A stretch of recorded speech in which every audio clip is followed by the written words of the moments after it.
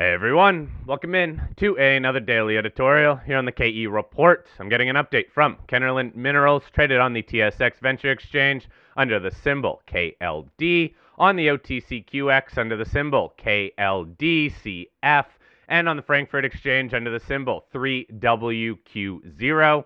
I am chatting with Zach Flood, President and CEO of Kenorland Minerals. Now, I've talked to Zach a fair bit over the last few months discussing the company here, which is a more of a hybrid prospect generator as well as exploration company. And now the company also has a royalty on the Frotet project. That was some of the more recent news that we talked with Zach about when Sumitomo Metal Mining converted their interest, or converted Kenorland's interest into that royalty. Now we can talk about two drill programs that are underway at projects that Kenorland holds an interest in. We're going to start off with the February 2nd news release. That's the start of drilling at the O'Sullivan project in the Abitibi Greenstone Belt in Quebec. Now it says here a total budget just over $1.7 million Canadian, approved by Sumitomo. It's really focused on initial drilling of a key target here. Zach, take us through this main target that the program's going to be testing.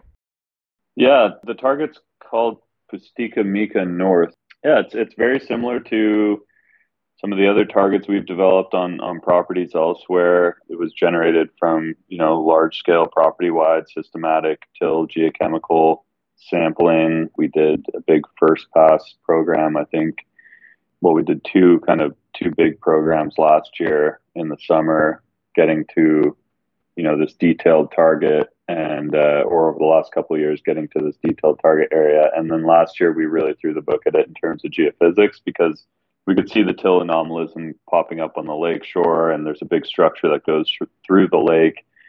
No historical drilling around there, no mineral occurrences. So it's very green in terms of the exploration maturity around here. Yeah, but there was enough evidence for us to have confidence that there's probably a gold system kicking around that hasn't been discovered. And so in order to define the drill targets and where to point the drill, we really kind of had to hit it with a lot of detailed geophysics. So we did, an EM survey over the lake, IP survey. We flew a big property-wide VTEM survey as well. That had more of kind of a regional focus on it too. And then we did a drone mag survey. And, with all those data layers, we kind of picked the best targets we thought in terms of structure and geophysical contrasts that are within that, corridor in the lake that we see the till anomalism on the around, and that's what we're going for right now. So we're drilling about 5 or 6 holes, total of 4,000 meters.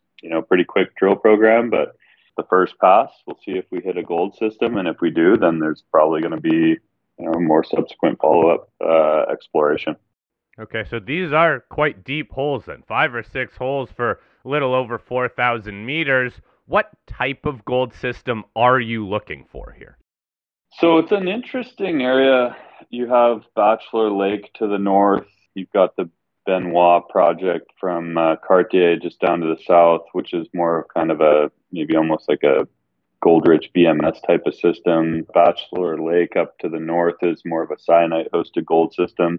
There's a lot of these in the Abitibi, like Young-Davidson's a really big one. Duparquet is another, multi-million ounce one as well. We actually found another cyanite-hosted gold system on the Shabistawan project to the north of this project, up in the northern Abitibi. That one's option to Newmont. But we drilled early last year. We drilled 157 meters at about 0.5 gram through a big cyanite porphyry that was all mineralized with gold. So I guess in that sense, it's unique because it's not your typical orogenic kind of shear hosted gold system, more intrusion related. That's really kind of the flavor of a lot of the deposits in the area and in the region.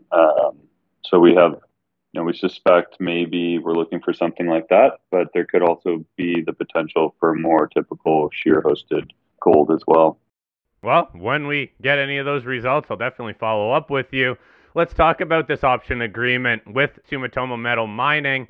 Sumitomo can earn an initial 51% interest in the project by incurring expenditures up to $4.9 million. Where does the company stand on this initial move to 51%? After this drill program, they'll have hit that mark, so they'll have earned 51%. If they proceed with the second phase of the earn-in or the second option, they can earn up to 70% by delivering a 43-101 feasibility study on a resource of no less than 1.5 million ounce gold equivalent. So it's a quite a big threshold for the second earn-in. Obviously, they would only proceed with that, I think, if we made a discovery on this program. So that's where we're at. Okay. Let's talk about the January 24th news release as well, and that is the start of the 2024 winter drill program at Frotet. Again, this is the project now that you hold a 4% royalty on. This winter drill program will be up to a little over 17,000 meters of diamond drilling. It sounds like focused a lot simply at this Renault gold discovery. Take us through this drill program now, please. Yeah, 17,600 meters. A lot of that's focused on more infill style drilling on the R1, the R5, 6, 7, 8, like some of these veins that we discovered in the past year or so. They still have really wide space drilling in a lot of the areas. We're talking like 100-meter kind of spacing between holes, which is too broad for even like an inferred resource. You need to bring it down to 50-meter spacing. Typically is as broad as you're going to go for any sort of resource on a narrow vein system, and tighter than that, obviously better. But yeah, so a lot of the drilling's kind of focused more in the shallow levels to kind of bring the drilling density up to enough resolution to start looking at what a potential resource could be. It's pretty straightforward. I mean, there is one or two holes that are drilling a bit deeper, extending some of the new discoveries that we've made recently as well. But by and large, yeah, a lot of it is more kind of infill drilling. Okay, so Kenorland, as a company, you're still the operator here for, in that last interview that we had, at least 1 year. Plus, you still have data rights, even though you just have the royalty on this project. Would Sumitomo Metal Mining or would Kenorland, as a company, release a resource here? It would be Sumitomo initially. I think that there's a possibility we could do our own independent resource at some stage, but no, we're here to support Sumitomo in terms of the operations and get them to where they want to be in terms of resource, and what the next steps beyond that look like is kind of anyone's guess, I suppose. It all depends on what that resource would look like, but yeah, certainly we're still very much involved in the project.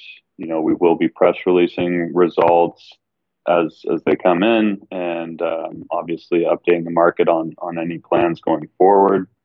And like you said, we're the operator for at least another year, so we'll probably be there through a winter program next year as well.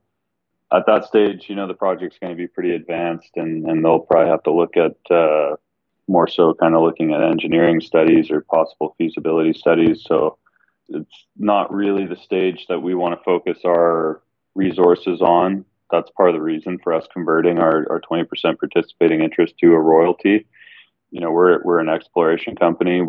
Our strengths lie in early stage exploration and chasing up the next discovery that's going to happen in the portfolio somewhere. So it was a kind of the perfect time for us to do that transaction, and hopefully the project will continue moving forward as we think it will.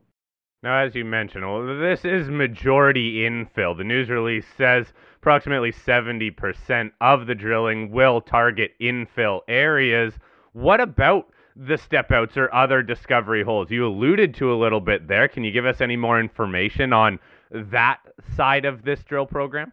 Yeah, there's a big gap in the middle of the deposit that has really wide space drilling and poor definition on the structures. So that's kind of the area where I think we see the most potential to really increase drill density and hopefully define some continuity within that area between the existing drilling. So That is definitely exciting. I mean, it's not all infill drilling. There's still some areas with some big step outs, and there's even some, like I mentioned, some deeper drill holes that are testing even the R9, R10, R11 structures, which were just discovered last year.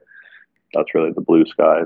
But yeah, I think the program reflects where the priorities are with our partner, and they're pretty keen, I think, to see how many ounces are there. And so, this all obviously, as every project kind of naturally progresses, it'll lead towards a resource in the near future, and that's really exciting. I mean, we're all looking forward to seeing what the resource looks like here in terms of grade, tonnage, ounces.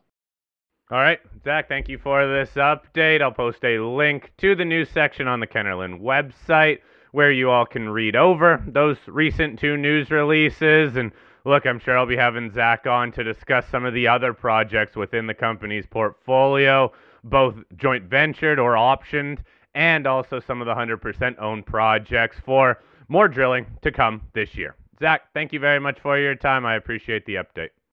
Thank you, Corey.